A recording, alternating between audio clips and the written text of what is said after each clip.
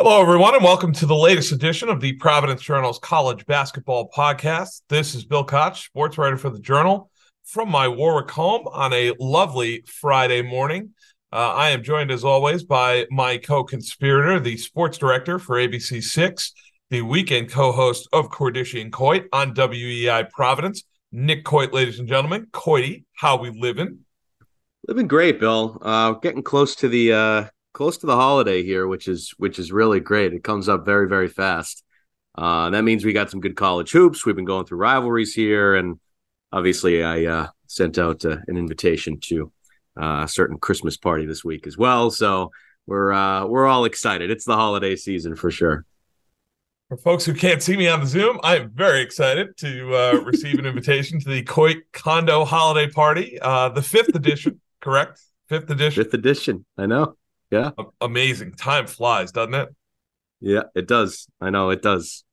It really does. And we're reminded, on the college basketball calendar of how quickly time does go by. We are a full month into the season now. We have one last full week before Big East regular season play begins. We're there already into December. We're there. We will start elsewhere for now. Brown and URI Wednesday night, Coity. I was there to watch the Bears take out the Rams for the third straight time in their meeting. The first time that's happened since the 1970s. Brown 67-64, a win. And I would say, Coit, and we've talked about this on the pod, one that was desperately needed by Brown, a team that has struggled early, that had one Division I win prior to that. That was against Kansas City. And they were good value for it, Coit. They led for 30 minutes in this game. They had it out to 11 with 6 minutes to go. Held on just enough at the end. URI dropped a chance for a tying three-pointer with a second to play. But this was not like last year at the Ryan Center where Brown, needed a last-second three by Kimmo Ferrari to steal one.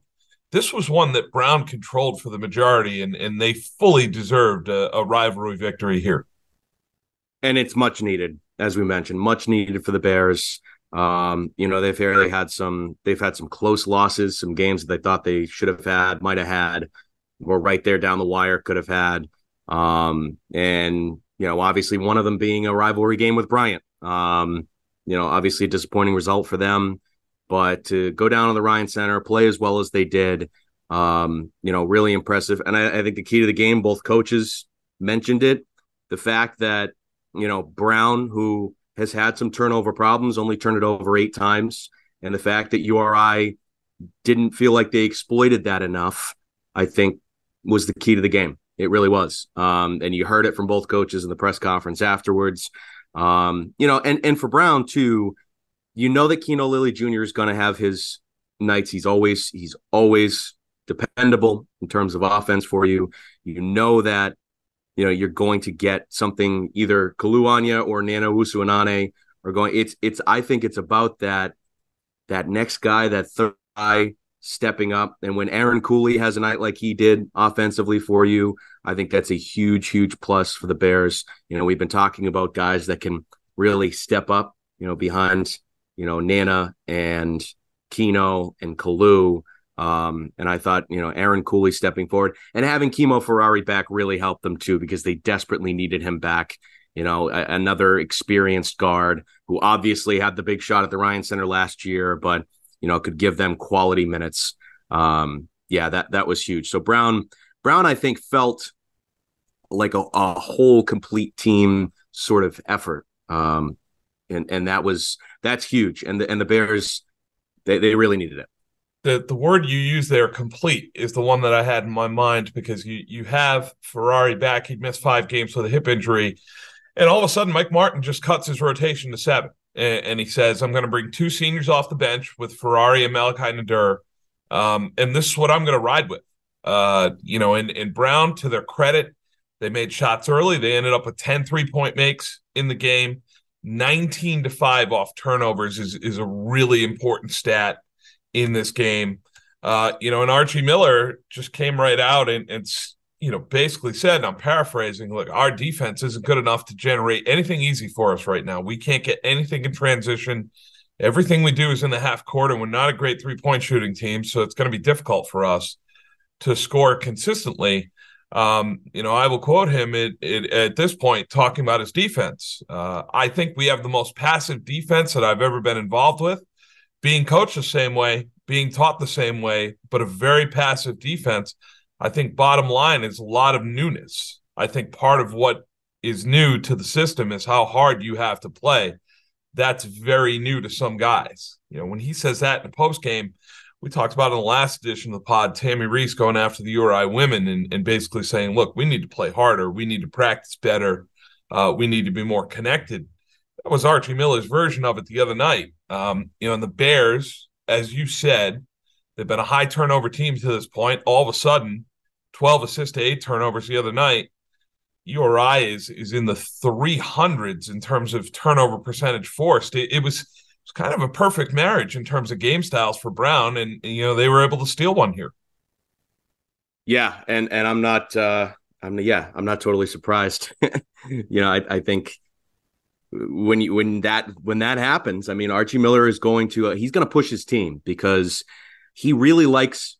He's said it all year how coachable his team can be, and so I figured at some point this was probably going to happen, and I think it's a good thing. It's a sign that okay, he feels like he can push his team, and so I'm sure that practice has been maybe a grind the last couple of days. But that's a good thing because he believes in his team. He believes his team can grow, can get better there. And, the Rams have shown some really good signs in a lot of different aspects of the game so far this year. But, you look at it and that right there is a glaring thing that the Rams can improve at. It's defense and forcing turnovers. And so I wasn't surprised to hear it. And, obviously they're trying to improve there before they get to conference play, which is obviously quickly coming up as well. So, not surprised to hear it. And, I think, disappointing result for the Rams, but, these games, they're intense. And I think the great part of these rivalry games so far, Bill, is I think teams are getting a lot out of it. Even win, loss, whatever it is, I think teams are looking at these games and saying the intensity, the competition, because I thought even in the loss to Bryant, I thought Brown got a lot out of that game. It was intense. You take things out of that game because I think when the intensity level goes up, you really see how players and teams respond. It can certainly show you a lot about your teams. And I think that's been the best thing. And I know we'll talk about PCURI too. I thought both teams got something out of that too. The rivalry games not only have been, I think, entertaining so far, I think they've been productive, I think would be the word that I would use for all these programs. It's an interesting point. Brown and Bryant played the tighter game, and they both won their next game. URI and Providence played a little bit more of a scrimmage, and they both lost their next game. Yeah, go figure. I think there's something to be said for that. I do. Yeah, right. I think, players and coaches talk all the time. Iron sharpens iron, and we're going to be tough on each other, and, we want to be challenged. Do they really? Are we sure about that? Are we sure? Because sometimes the results don't bear that out. And in URI's case, you look at what happened here, and as Archie said after the game, it felt like they were far away the whole time because of their inability to make shots, because of their inability to make free throws. 15 for 31 at the line. Ooh. And that's ugly in the second half when you're trying to come back. You're consistently getting to the rim, drawing fouls. You have a chance to cut into deficits with the clock stopped. It's ideal. It's exactly what you want. When you just can't cash in and convert mentally, that's really, really tough. And Brown aren't exactly marksmen at the line either, but they made just enough down the stretch. And it was a game that Mike Martin really needed, I think.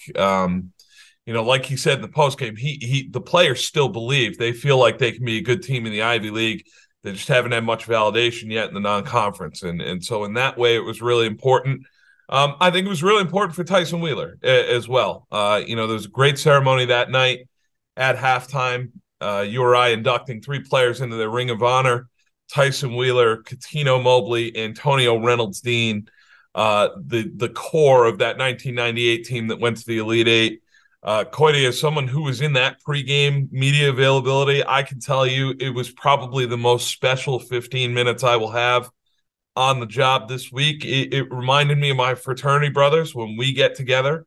You just slip right back in after 10 years. You're into the old habits, the old conversations, the old body language, the whole thing. It was so special to watch the 3 of them when you think back to what they created here and really were the impetus for the Ryan Center being built. Just how important they were in the history of URI basketball. It was a great night for those 3, a great night for Tyson personally. Well, first of all, you say, the Ryan Center being built. Ian asked all 3 of those guys about the Ryan Center being built and saying like, oh, some people say that this was the house that the 98 Rams built. And I loved that Antonio Reynolds Dean's right off the bat is Governor Lincoln Ullman said that. And Catino Mobley said he was right. He was right. That's right. Yeah. That was great. I used that quote last night on the air. It was just great. I think of, Ian had said the same thing to me when he came back to the office, that it was really cool to see those guys slip back into being teammates, being roommates, going through that. And then I said to him, well, why do you think I have the weekends that I have now with my friends around? Because I immediately think of, my old college teammates, one of them being my good friend Ryan, who you know very well, and his lovely wife, Elise. I see him all the time because he lives in Rhode Island now. And it's like, every time we're together, we slip back into what we were when we were, 18, 19, 20, 21 years old. Just because when you build that bond and friendship, particularly with, anybody you're on a team with, you go through a lot. You really band together, and it was on full display with these guys. And it was, I wasn't able to be there. Obviously, Ian was there for us. But to see how much it meant to these guys was really, really cool. Because it meant a lot to the community around here. The fact that these guys went to the Elite Eight, it's a special team. People talk about them years after. When these teams make these runs, they become, legends. They do. They become legends. And, gosh, that time period for college basketball in this state, you're talking about, the 97 Friars, and then you're talking about the 98 Rams. Wow. I mean, that's really, really cool. So it was great to see URI honor these guys and really give them their flowers because they deserve it. No, it was really special. And you look at that group and what they were able to do, the fact that they were all overlooked in some way. Tyson made that point in the pregame. Tyson and Antonio, too short. Catino, an academic risk, and all 3 of them felt like they should have been recruited in a different way than ultimately what they were. Al Skinner had the foresight to look over any of those warts and say, that's all right. You guys are good enough to play for me. Come on in. Let's go. What a recruiter, Al, man. Tremendous. Holy cow. Tremendous. Because then he goes from there to BC and he gets BC to where they were. Like, man, he was good.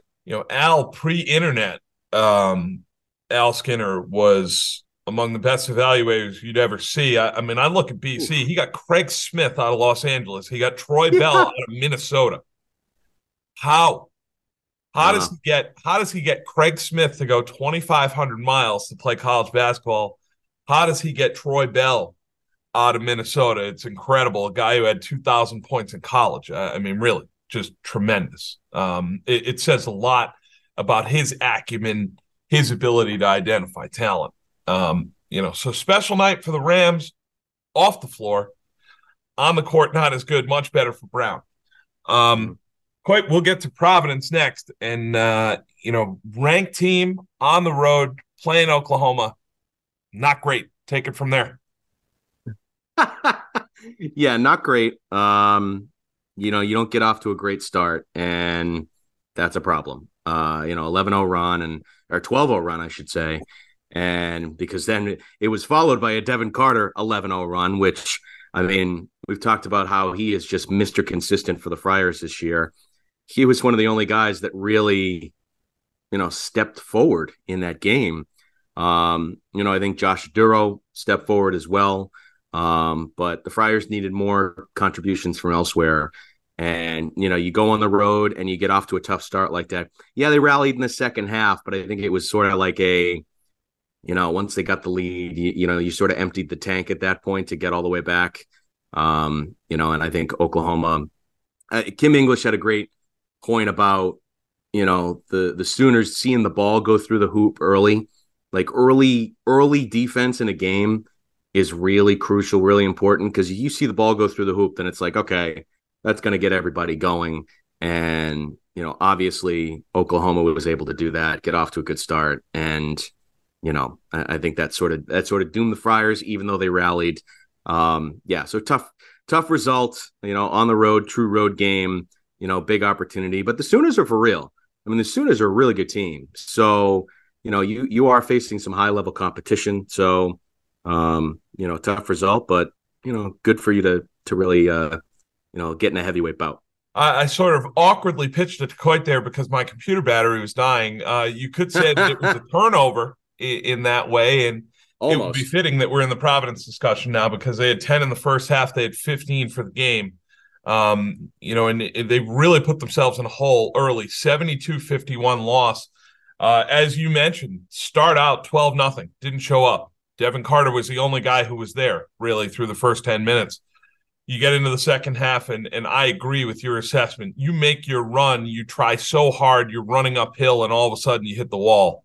With 14 minutes left, they only scored 9 points the rest of the way. And, if you look at them as a group, besides Carter and Josh Duro, anyone else really cover themselves in glory in this game? Not at all. It was a really difficult night for some guys here. You look at Bryce Hopkins, 8 points, 4 for 11 from the field, 3 rebounds. That's a lot more passive than we're used to from him. Jaden Pierre, 2 points, 1 for 7, 3 turnovers. Multiple of those were early, and really prevented Providence from getting into a rhythm.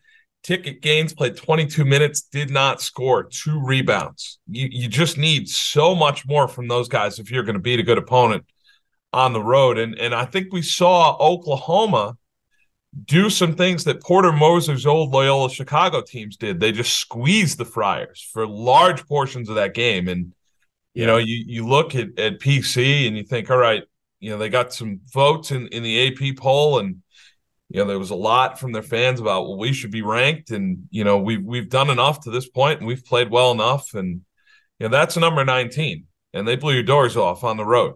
And you don't really have a chance to play a high-powered opponent before you get into the Big East. You've got Brown, and then you've got Sacred Heart before Marquette comes in here.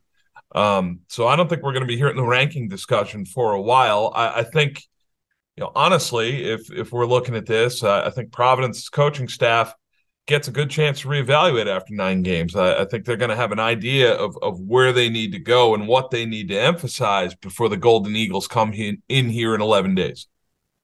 Yeah, I think so too.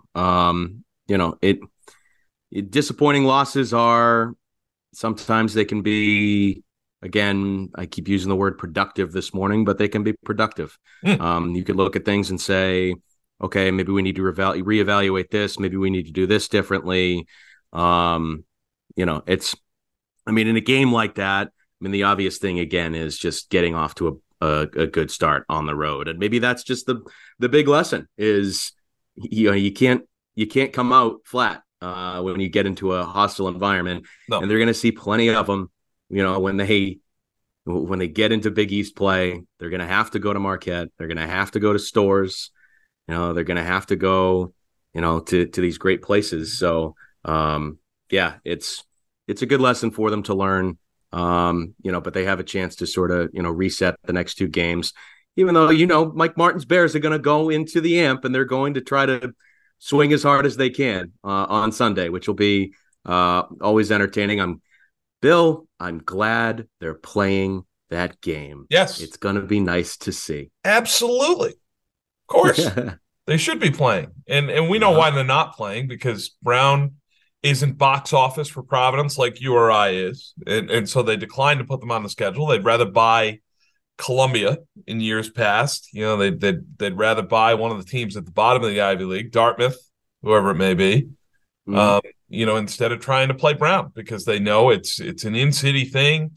Brown's guys get up for it in a certain way. Providence's guys traditionally have not gotten up for it in a certain way. It doesn't make money at the box office. It's not like the URI game where you sell it out and you have 12,513 and the students are there 2 hours before the game waiting for a seat. It's not going to be like that on Sunday. And in that respect, it's a perfect opportunity for Brown to just go in there and play loose and say, all right, cool. You don't rate us. You don't think we're a great opponent on the schedule. Watch what we can do. Maybe we make another 10 threes and we turn you over. Like we did to URI. Maybe we ambush you. Brown's had some luck against Providence, certainly while Ed Cooley was there. Mike Martin had a decent record against them. We've jokingly mentioned a few times on the pod what happened the last time Providence went to the east side to the Pizzatola Center. LaDante Henton is still scoring and Providence is still not winning in that game. So that is a fascinating matchup all in its own. And I would imagine in Providence's case, when you're coming off such a stinker on the road, that Brown is going to have their full attention here. Well, the picture is still up at the Pizzatola Center. That's right. With, I think Chris Dunn is up on that picture. So it's still up. You know what? I'll say this. I give Kim English, a lot of praise here the last couple of weeks, because anytime a rivalry's mentioned, anything like that with URI and playing these teams and playing Brown, I think the embrace of it has been really, impressive. And, I really like that he's embraced it. There was no shying away during the PCURI week, from either coach. It was very much like, no, it's a great game. Means a lot to people. It's good programs. It's good competition. Be a great crowd. And it was. And they played the game and Providence won. And, I don't think it was a surprise. I think the Friars are where they're at. And even for Archie after that game, it's like, okay, well, we lost, but, I like the way my guys played, and, it was a lot of fun. It was an impressive crowd. Like, these guys haven't shied away from it. And I think if you ask him today, like, all right, you play Brown on Sundays. Like, yeah, he's going to tell you how much he respects Mike. He's going to tell you that it's going to be, another good game, good competition. I think he knows that Brown's going to come in here and play loose and, take their swings. But I think the reason probably is that he's just focused on his team and his team playing well. And it's all the stuff that we talk about with competition and these programs and rivalries and whatever. I think these coaches are very much focused on their teams. But it's just been really, I can't think of the word. I keep saying impressive, but I don't know if it's endearing, something like that. It's been cool to see them sort of embrace this sort of competition between the programs. And I think that shows a sign of respect from all of these coaches. And that's pretty cool. So looking forward to Sunday. I would say it's responsible. I think they're good stewards of the rivalries. I think that, those are games that fans would want to see. I'd rather see Brown play PC than PC play Arkansas Pine Bluff. I'd much rather have that. Careful where you're going there. Easy. We're getting to them next. We're doing that bleep now. I'm getting called out by the Bryant coach now. Oh, no. Yes. Our old friend Dan Hurley, he is outstanding. For anyone who doesn't know what we're talking about, look it up. Dan's comments after the Kansas game, UConn losing out there, and talking about scheduling, casually slipping in that he would play Duke home and home if they wanted to. I don't think that was a mistake, was it, Coit? Nope. Not with Danny. Not in the least. Even though Duke would insist on playing in Hartford, and he doesn't want to do that. He'd rather play them at Gamble. But yeah, scheduling being what it is, I am on, as a local media shill and someone who wants to draw some attention to this, I am on the Phil Martelli train in that way. And we will get to Bryant next. Blowout winners at Siena, 67-51 in their most recent outing. They were also able to take care of Brown on the road, 69-66. That's the third straight time in that series the road team has won. Coit, that was the game out of rivalry weekend that was a little more edgy, a little more chippy. You would have associated the word rivalry more with that one. I felt it played out a lot more like, big brother, little brother, I can't stand you. No, I hate you too. No, get away from my toys. No, get out of my room. Like that sort of thing. I thought Bryant and Brown had a lot more heat to it. I thought Providence and URI in the stands, it was great. For the fans, it was great. For the players, it looked like big business. But Brown and Bryant on the east side last Friday, that was my kind of chippy. I really enjoyed it.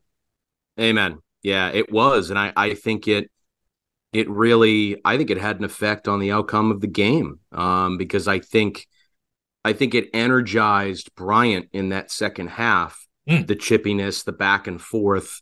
Brown's up 10 at one point, and I think it energized them a little bit. And being on the road, wanting to get a road victory. Typically in the past, Bryant has had that sort of chip on their shoulder edge to them here in the recent past. And, I think it helped. And, the fact that, and they had guys that stepped in too, and that high level competition, high heat, a guy like Miles Latimer. I ended up doing the post game with Phil Martelli Jr. with Miles Latimer, who, okay, his stat line wasn't the best on the sheet for Bryant, but the plays that he made when he came in were timely, energetic, hit big shots, and help put them over the top. And that's what you needed a game like that, somebody to step forward. And I thought Latimer was the guy in that game. And I think Bryant, too, did something that the Rams weren't able to do at the Ryan Center, which was turn the Bears over. We talked about that. And it was 14 turnovers in that game for Brown, almost double the amount that they had in Kingston. So there you go. They were able to exploit that. But yeah, I think that was great competition, great game. Brown's able to bounce back from that with a win at the Ryan Center, which is huge. But for Bryant, man, they feel steady.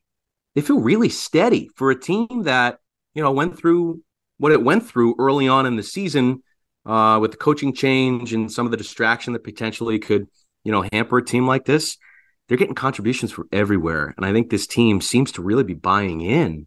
And that's a real credit to the coaching staff, to Phil Martelli Jr., because I think it's a different guy every night. They go to Siena, and Daniel Rivera, who just jumps out of the gym. That dude is athletic. Yeah. He is athletic. Yeah. He goes in there, 20 points. Was it 6 blocks in that game? Like, the guy is all over the place. That tells you a buy-in on the defensive end. There's just a lot of guys that not to mention, Earl Timberlake is, doing it all for that team. He's doing everything. I think they really value, the consistent effort they're getting from Earl this season. Sharif is going to score in bunches. The guy is really good on the offensive end. And then, they basically, Phil Martelli Jr. said it, they have a 6th starter basically in Rafael Pinzon. The guy comes in off the bench and he just seems to really get going. It's just, you could go up and down this roster, and I think you're getting contributions from everywhere. And it's no surprise that they have the best win of the 4 programs in the state so far this season. And I think they're becoming pretty steady. And that's huge as we get closer to conference play. There's not really a wave with them right now. They are just, I think they're making steady progress, and that's huge. That win really got them started at Florida Atlantic. They've won 5 out of the last 6, starting with that one. Yeah. They're 6-4. And, Coit and I have talked privately about how many games could Bryant really win against this meat grinder of a schedule? How much success were they really going to have before they got into America East play? The answer is their fair share. And certainly you look at Brown the other night, as Coit mentioned, they're down 10. Keno Lilly is dancing all over them. He's got 16 points with about 16 minutes to go, and including the 1,000th of his brilliant college career. And Bryant goes to Earl Timberlake and says, guard him. He's your old team takeover teammate. Your fellow DMV guy, take him away. He has 3 points the rest of the game. Bryant 24-3 off the bench in that one. Pinzone had 15. Miles Latimer had all 9 in the second half. And that carried over into Siena, where, Bryant really was unthreatened, for the majority of that game. Made a big run late in the first half and just put Siena away. Now, part of the problem for Siena is their best player was playing for Oklahoma earlier this week, Javian McCollum, a guy who really could help them, who the Sooners targeted in the transfer portal and someone who really hurt Providence. This is the reality now for mid-majors and low majors. But you look at Bryant and Mike Martin made some good points about them. They are experienced in a certain way. Pinzone played at St. John's last year. He's a transfer. He's not worried about playing road games at Brown. Guy played in the Big East. Miles Latimer, as Mike pointed out, started a game for Stony Brook at Bryant in 2018-19.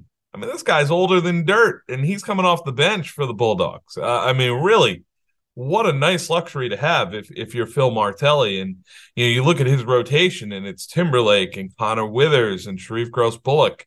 These guys have played a lot of college basketball. So if you would have backed a team to find it after a couple weeks, this would have been a wise bet, and Bryant has ultimately come good here. Yeah, they have. And again, it's steady. It's steady, the progress that they're making. They really seem to be coming together. And I think we talked about last year with Bryant, the struggle that they had in terms of kind of, finding roles together. And I think this year they really are settling into their roles. I mean, we just sort of talked about it. Like, this is, this guy can do this guy can do that, this guy can do this guy can do that. And I think they're all embracing it, accepting it. I think they found, a steady rotation. I think that goes a long way in coming together as a team. That's huge. And so I'm not totally surprised that they're having the success they're having.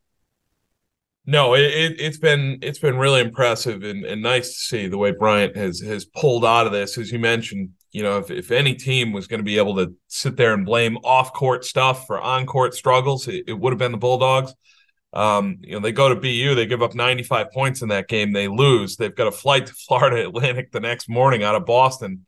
And Phil Martelli is questioning himself in the team hotel. He's saying, am I teaching these guys the right things? Or are we trying to do the right things?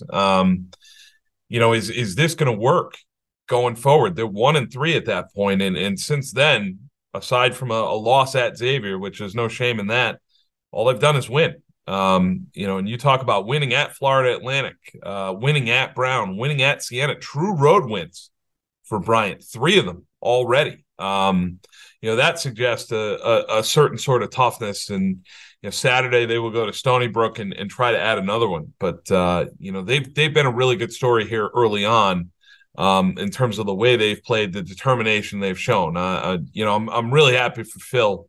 Obviously first time head coach, and he's got buy-in from his players, as you said. And I don't think that's any small thing for a coach to get buy-in from his or her players. I think that's what they all seek, and he clearly has it here in the early going.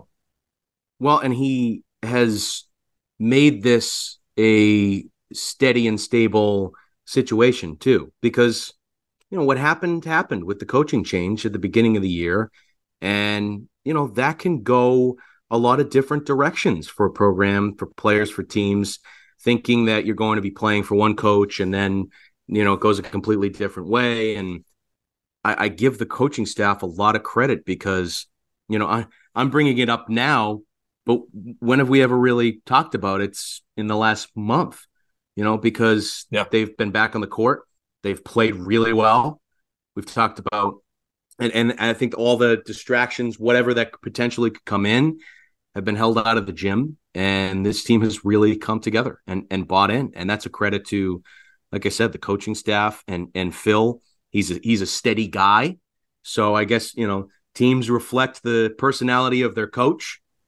He's a pretty steady dude. And I think you're seeing that from his team. And, to Phil, and we talked a little bit about the back and forth with the scheduling conversation.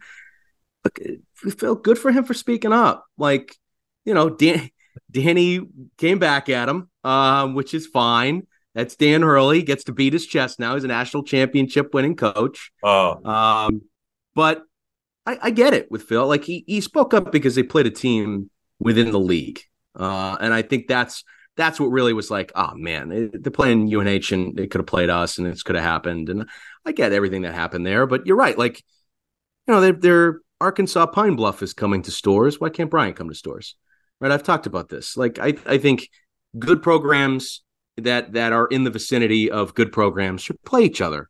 That's why I know the financial aspects of it. And I know the competition, the net ranking and whatever. I know people always talk about this.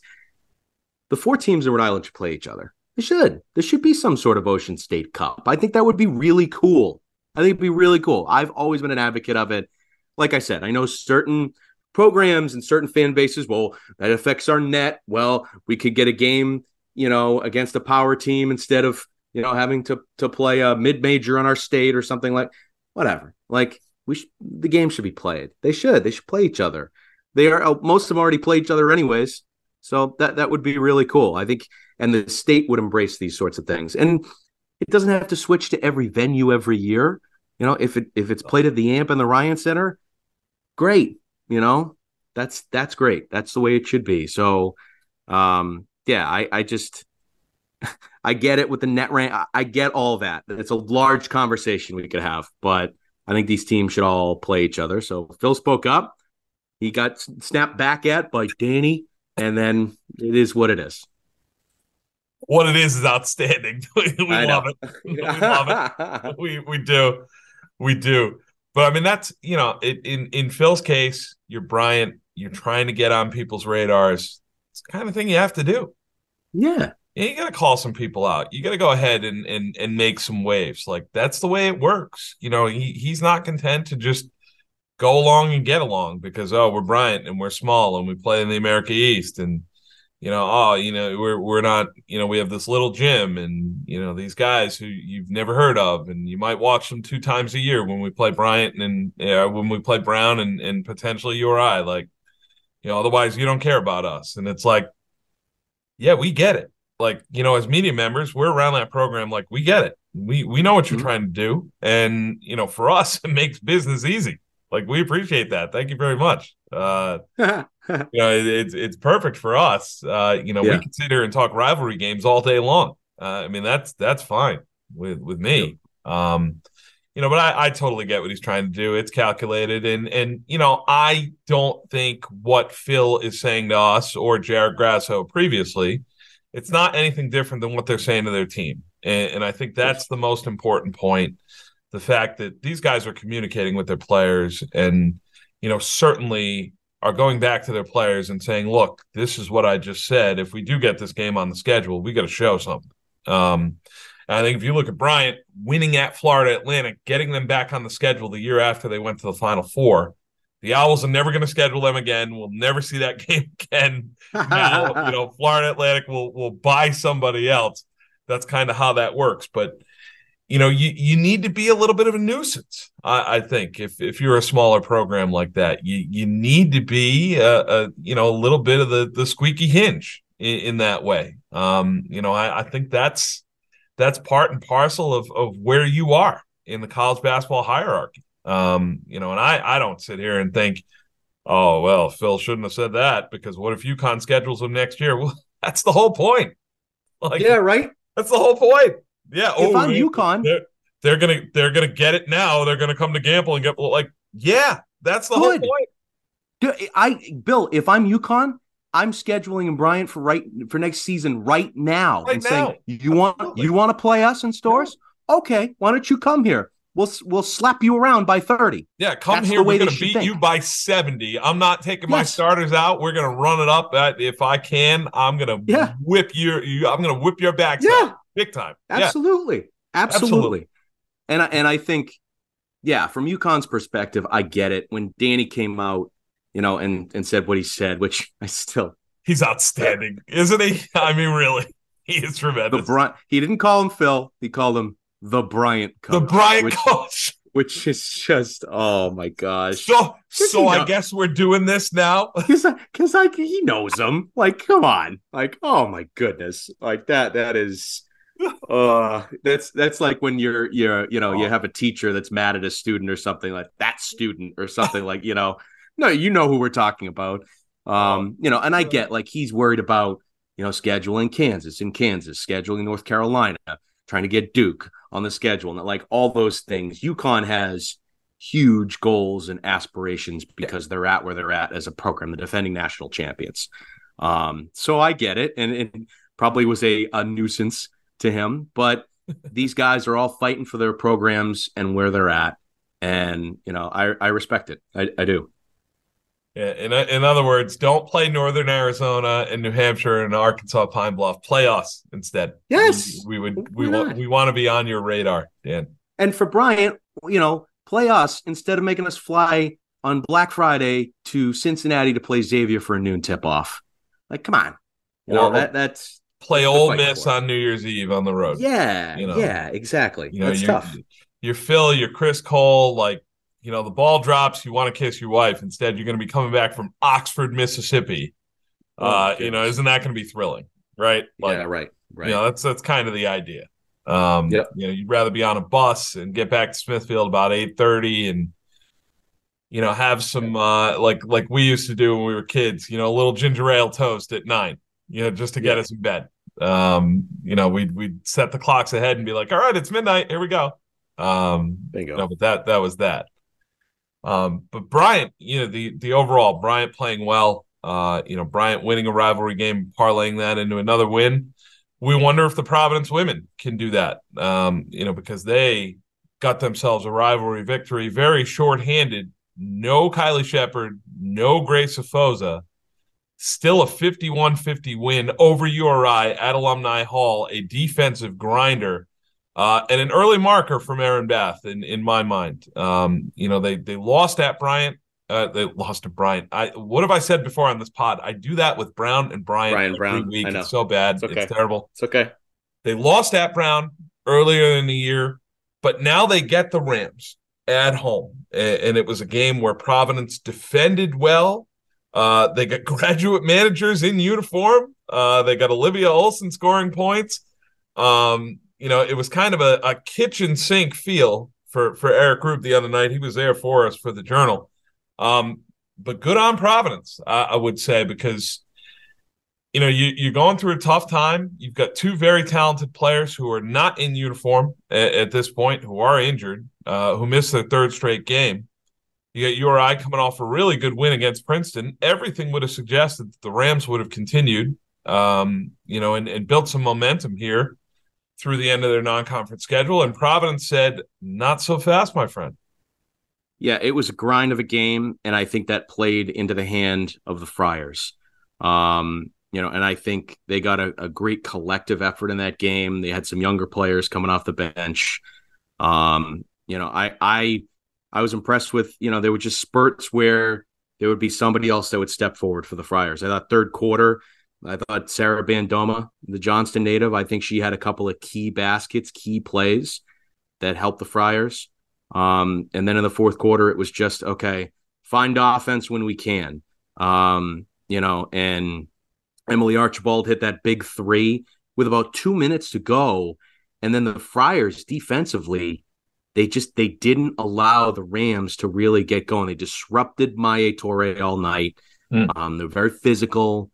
Tisha Hyman really had it going, I think, for the Rams, and they didn't make it easy for her. She had a shot at the buzzer. She did, to try to win it. But on the previous play, the Rams had, I think, 25 seconds left. They got the ball in Tisha's hands, and there were 2 or 3 Friars that were over there to meet her in the lane defensively. And Olivia Olson had a huge block. And that was the most impressive part of her game to me. Was I thought she really was tough defensively. So there was just an element of toughness, I thought, that Erin Bath's team showed, particularly shorthanded, and I think it played well for them, which was huge. And for the Rams, I mean, on the other side, that the takeaway for me is it's Jekyll and Hyde. I think it's super frustrating for Tammy Reese and her coaching staff that they get a huge win over Princeton, first win over a ranked opponent in program history on Sunday. They're riding high, and maybe they were riding too high because they get back to practice. And Tammy Reese said, we got into practice, and I saw it coming again. Here we go. They're not doing the things we need them to do in practice to follow up a big win, and it showed on the floor. There was some inconsistent efforts there.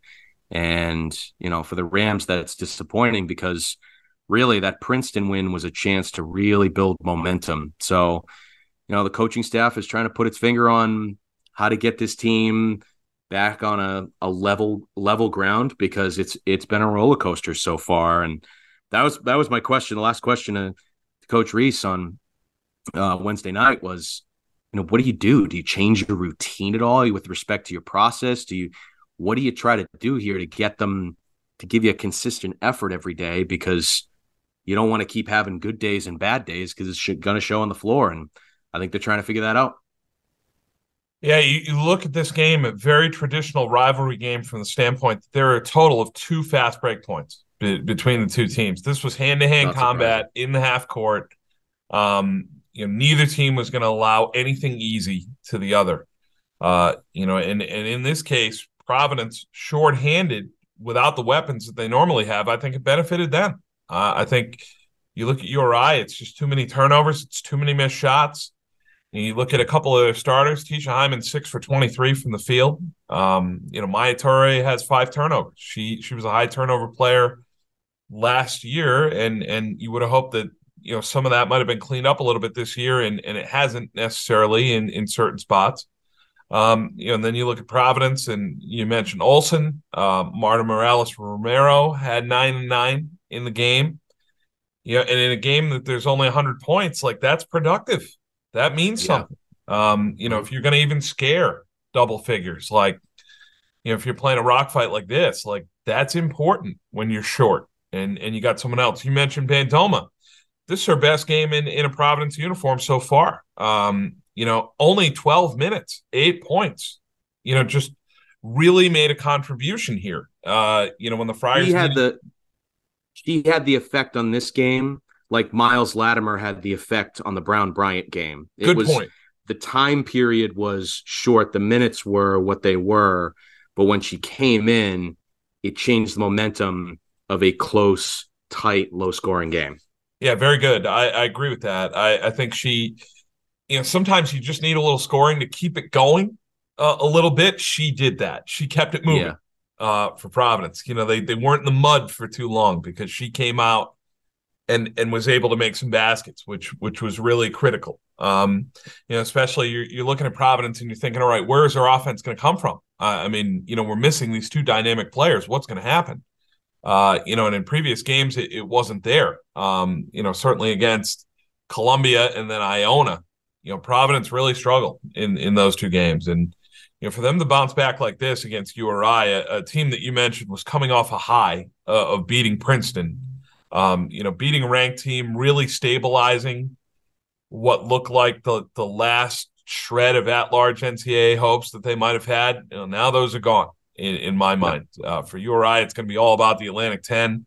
And for Providence, a great building step going forward. If you look at what Erin Bath's trying to do here in year 1, this could be one of those games that her and her staff point back to and say, hey, remember Rhode Island with the bullies in the state, and we were just trying to come up and disturb some people and try to get to 500 and try to build this thing. Well, there's a result, ladies. There's something that we can build on, something that we can believe in. Can I just compliment Erin Bath on her, first of all, her positivity, positive energy. She's always just so bright. When you talk to her, which you love, especially from a first-year coach trying to build up a program. but I just need to compliment her on, she is so positive that she's been walking around in a walking boot for, I don't know, been a couple weeks, I think, ever since I've seen her a couple times here. But she decorated her walking boot with antlers and a red nose, and says that she's got Rudolph on her walking boot. Yeah. I mean, that's just Erin Bath. I mean, that is, she's great. She really is. It's a real plus, I think, to have her at Providence now as the head coach. It really it brings an energy to the program, and just something as small as that. She literally would do our post-game press conference. She goes, "Oh, y'all, I'm walking around with Rudolph." And she sticks out her boot, and she's got the googly eyes and the antlers. I'm like, oh, that's outstanding. So she's just great. Perfect. Really, really is. If a coach is going to preach positivity, I suppose they have to live it in their own way. And she certainly does that. And it was, they were in a bit of a difficult stretch there. So to come out of it, they're clearly following the leader in that way. And that's Erin Bath, and that's why Providence identified her, wanted to go get her, successfully hired her, and they've got the women's program going in a different direction. We look at their city rival, Brown, team that is a little bit further advanced in their rebuild, and that is bearing fruit at this point. Coit 7-3, 5 straight wins after dusting UMass Lowell the other night, 74-54.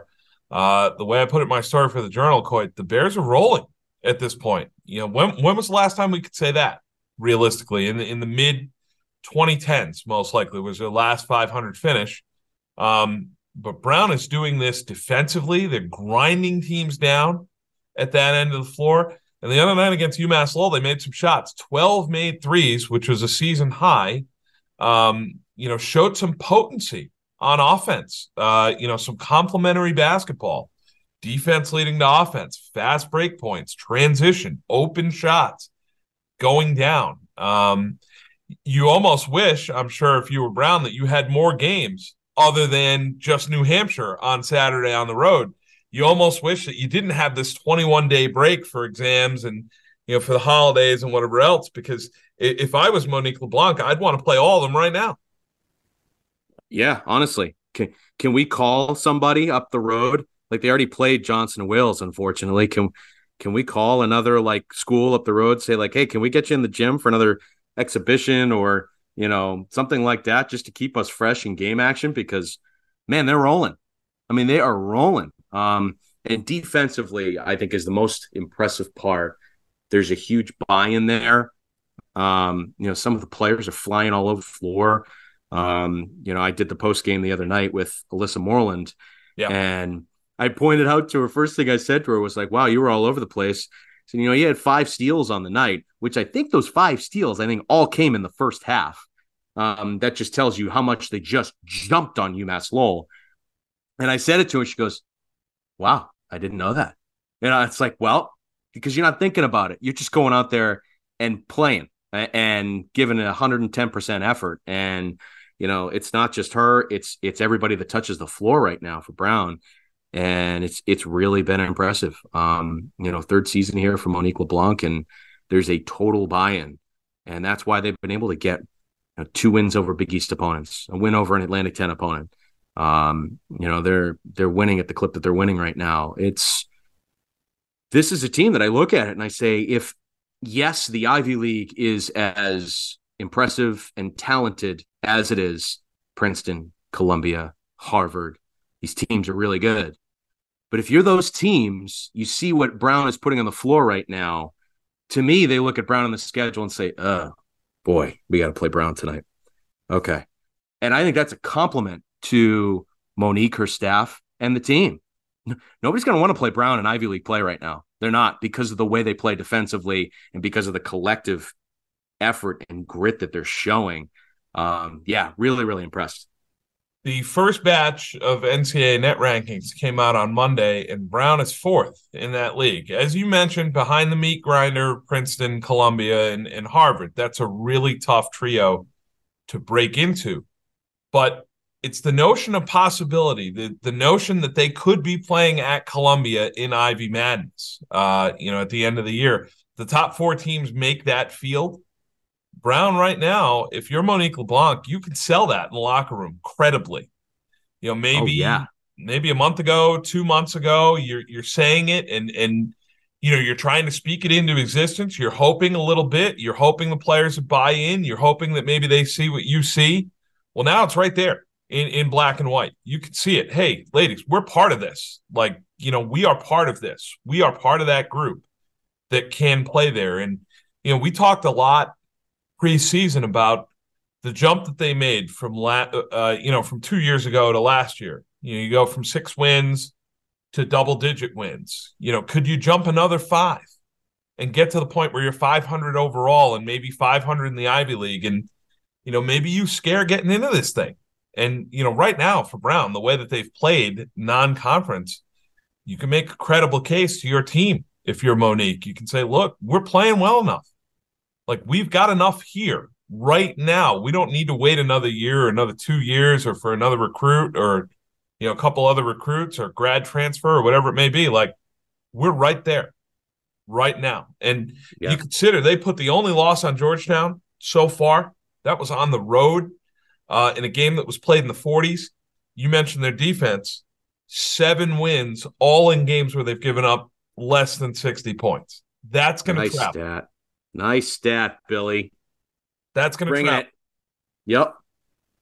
Bringing it. And if you can grind out one of these top teams in the Ivy League, there's no reason why on a night where that happens, they can pick off one of these teams. Especially their home gym. Maybe Princeton comes in, they give them heck defensively. They're in the game late, and Bella Mauricio hits a big 3, or Grace Arnoley gets open in the corner.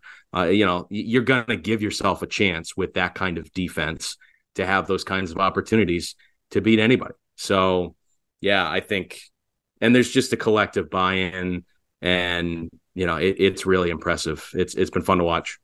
One of Brown's victims along the way was Bryant, who has now righted the ship and won 2 straight. Bryant beating Sacred Heart at home in overtime, an old Northeast Conference rival. And then they go on the road to Loyola on Wednesday, and Coit, offensive potency in that game. 30 points in the second quarter, 12 for 16 shooting. Took care of Loyola 63-54 to get back to 500. You look at Bryant, Mia Mancini's a 3-time America East Rookie of the Week now. Mariona Planas-Fortuny is playing like a star at this point, like a first-team All-League player, which she was expected to be at the beginning of the season. Bryant sitting there at 500 at 5-5, similar to the men's team, not an easy schedule. There haven't been many breathers here. Not many home games here either. But Lynn Kikowski has it going early in year 1 here. Yeah, and we saw, after, the Brown-Bryant game, just how much, she's been able to get her best player on board in Mariona. Mariona really spoke about how she, really likes his coaching staff, likes the style that they play, likes the trust that they've put in her. And when you get that during a coaching change, I think it's refreshing to a player. And for her, it was like, okay, I like this new coach. I like this staff. I'm gonna stick around. I'm gonna buy in on this. And then it just trickles down from there. And she's showing it on the floor. She's doing the things that she's doing. And Lynn Ann too sold her on, okay, you've been a good player in this program. Now here's how we can make you better. Here's how you can be better on the floor for yourself and for us. And she's really bought in on that. Shooting the 3 a little bit has been huge for her. It stretches the floor for somebody with her skill set, opens things up a little bit. So I think that's been huge when it comes to, Lynn Ann and finding success early here is getting Mariona Planas-Fortuny on board. And then they have really, I don't know what it was. Maybe Lynn Ann sees a little bit of herself in this player. But Mia Mancini's been really, really impressive. And they really have found a gem there in the former Wheeler star, freshman. She's come in right away and made an instant impact. She's playing great every night. it's really been something to watch. She's got 3 Rookie of the Week honors right now, so she's a front runner right now for Rookie of the Year in America East. It's really, really impressive. And you find a player like that, and she's a freshman, and your new coaching staff, it's like, all right, well, we got her for another 3 years here, so she's going to help us go where we want to go. So those to me are the two, players that I'm looking at and saying, man, oh man, you got them on board. And I think the rest, goes from there. And that's important for a new coach. Yeah, in Mia's case, tough shooting night against Brown in a loss at home, she bounces right back. Productive against Sacred Heart.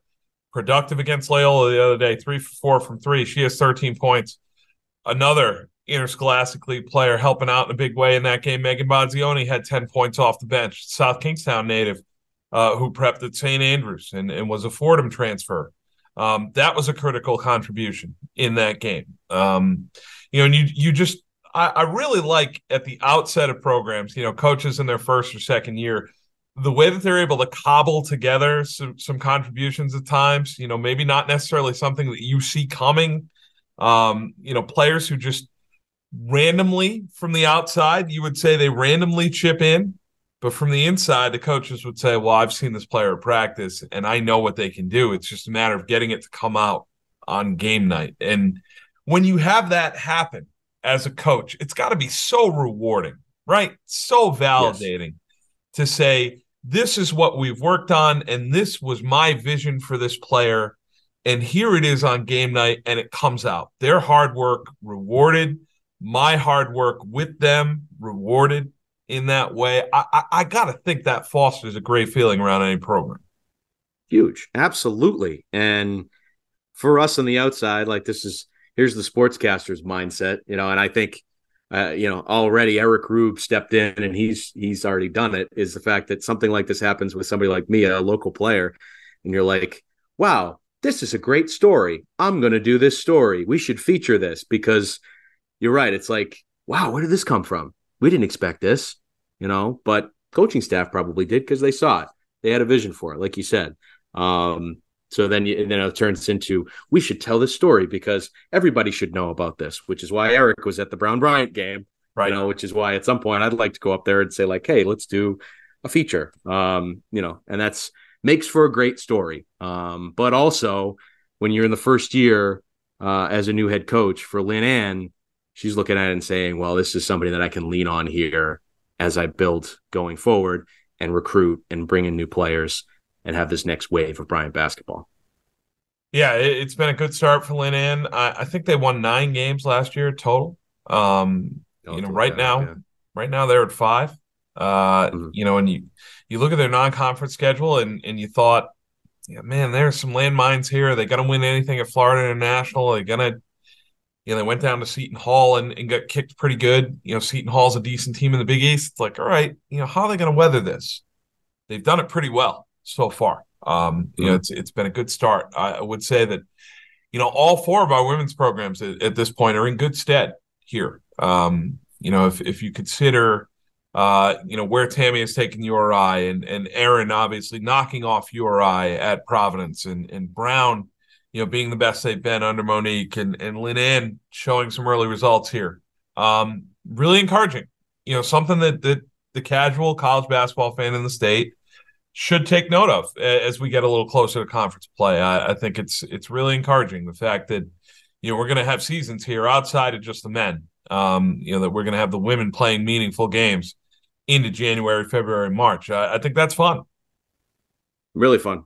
And it's been fun talking about them too here on the podcast consistently, because, they deserve that attention. They deserve, everything that's coming their way. In terms of the competition too, it's going to be really fun. Like you said, when we get into conference play, just to see where they're at in their respective leagues, because they're going to make it interesting. All 4 of these programs. It'll be cool.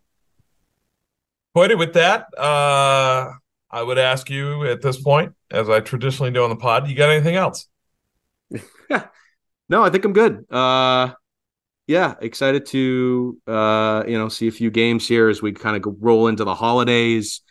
I'm excited, since we're talking college sports, just to see the pageantry of Army Navy at Gillette Stadium tomorrow. Oh We're goodness, yeah. recording this on a Friday. This is going to be really, really fun. The news station's already hyping it up with us, but I want to see it, get my eyes on it. All the traditions, all that. It's going to be really cool to have that in Foxborough here this weekend.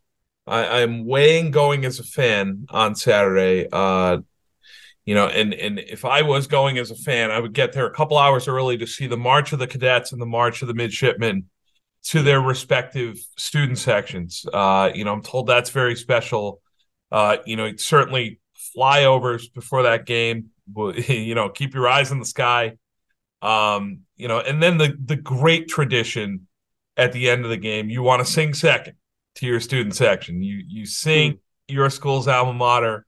If you win, you get to go second, which it's incredible when you watch those men, the way they interact after a game, the fact that they're going to be serving us together for such a bigger cause than just a football game. I'm humbled by it every year. It's a game I watch every year if I'm free. It's a game I've always talked about trying to attend. It's a bucket list type thing.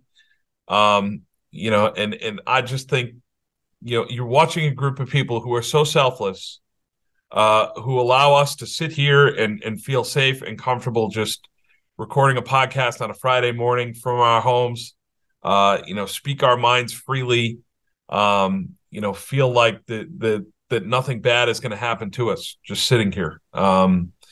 And a huge part of that is because of their service. And, you really appreciate that on some base level. And the fact that Army Navy is such a great spectacle and is a national broadcast on CBS and has been for a long time. It's a wonderful thing. It's a great slice of Americana. And it's going to be played in New England for the first time here. Yeah, it's America's game, and they call it that for a reason. And I'm excited to see it. And you're right; these guys make the ultimate sacrifice. So to be able to see it, and for them to be able to enjoy it like they do, is really, really cool. So excited to take it in on Saturday. That will be this Saturday. Next Saturday, we could have a little podcast road trip. We will get more into maybe. Maybe. We will get more into that on the next edition of the pod late next week. Folks, as always, we thank you for joining us. Coity, thank you. Be good, buddy.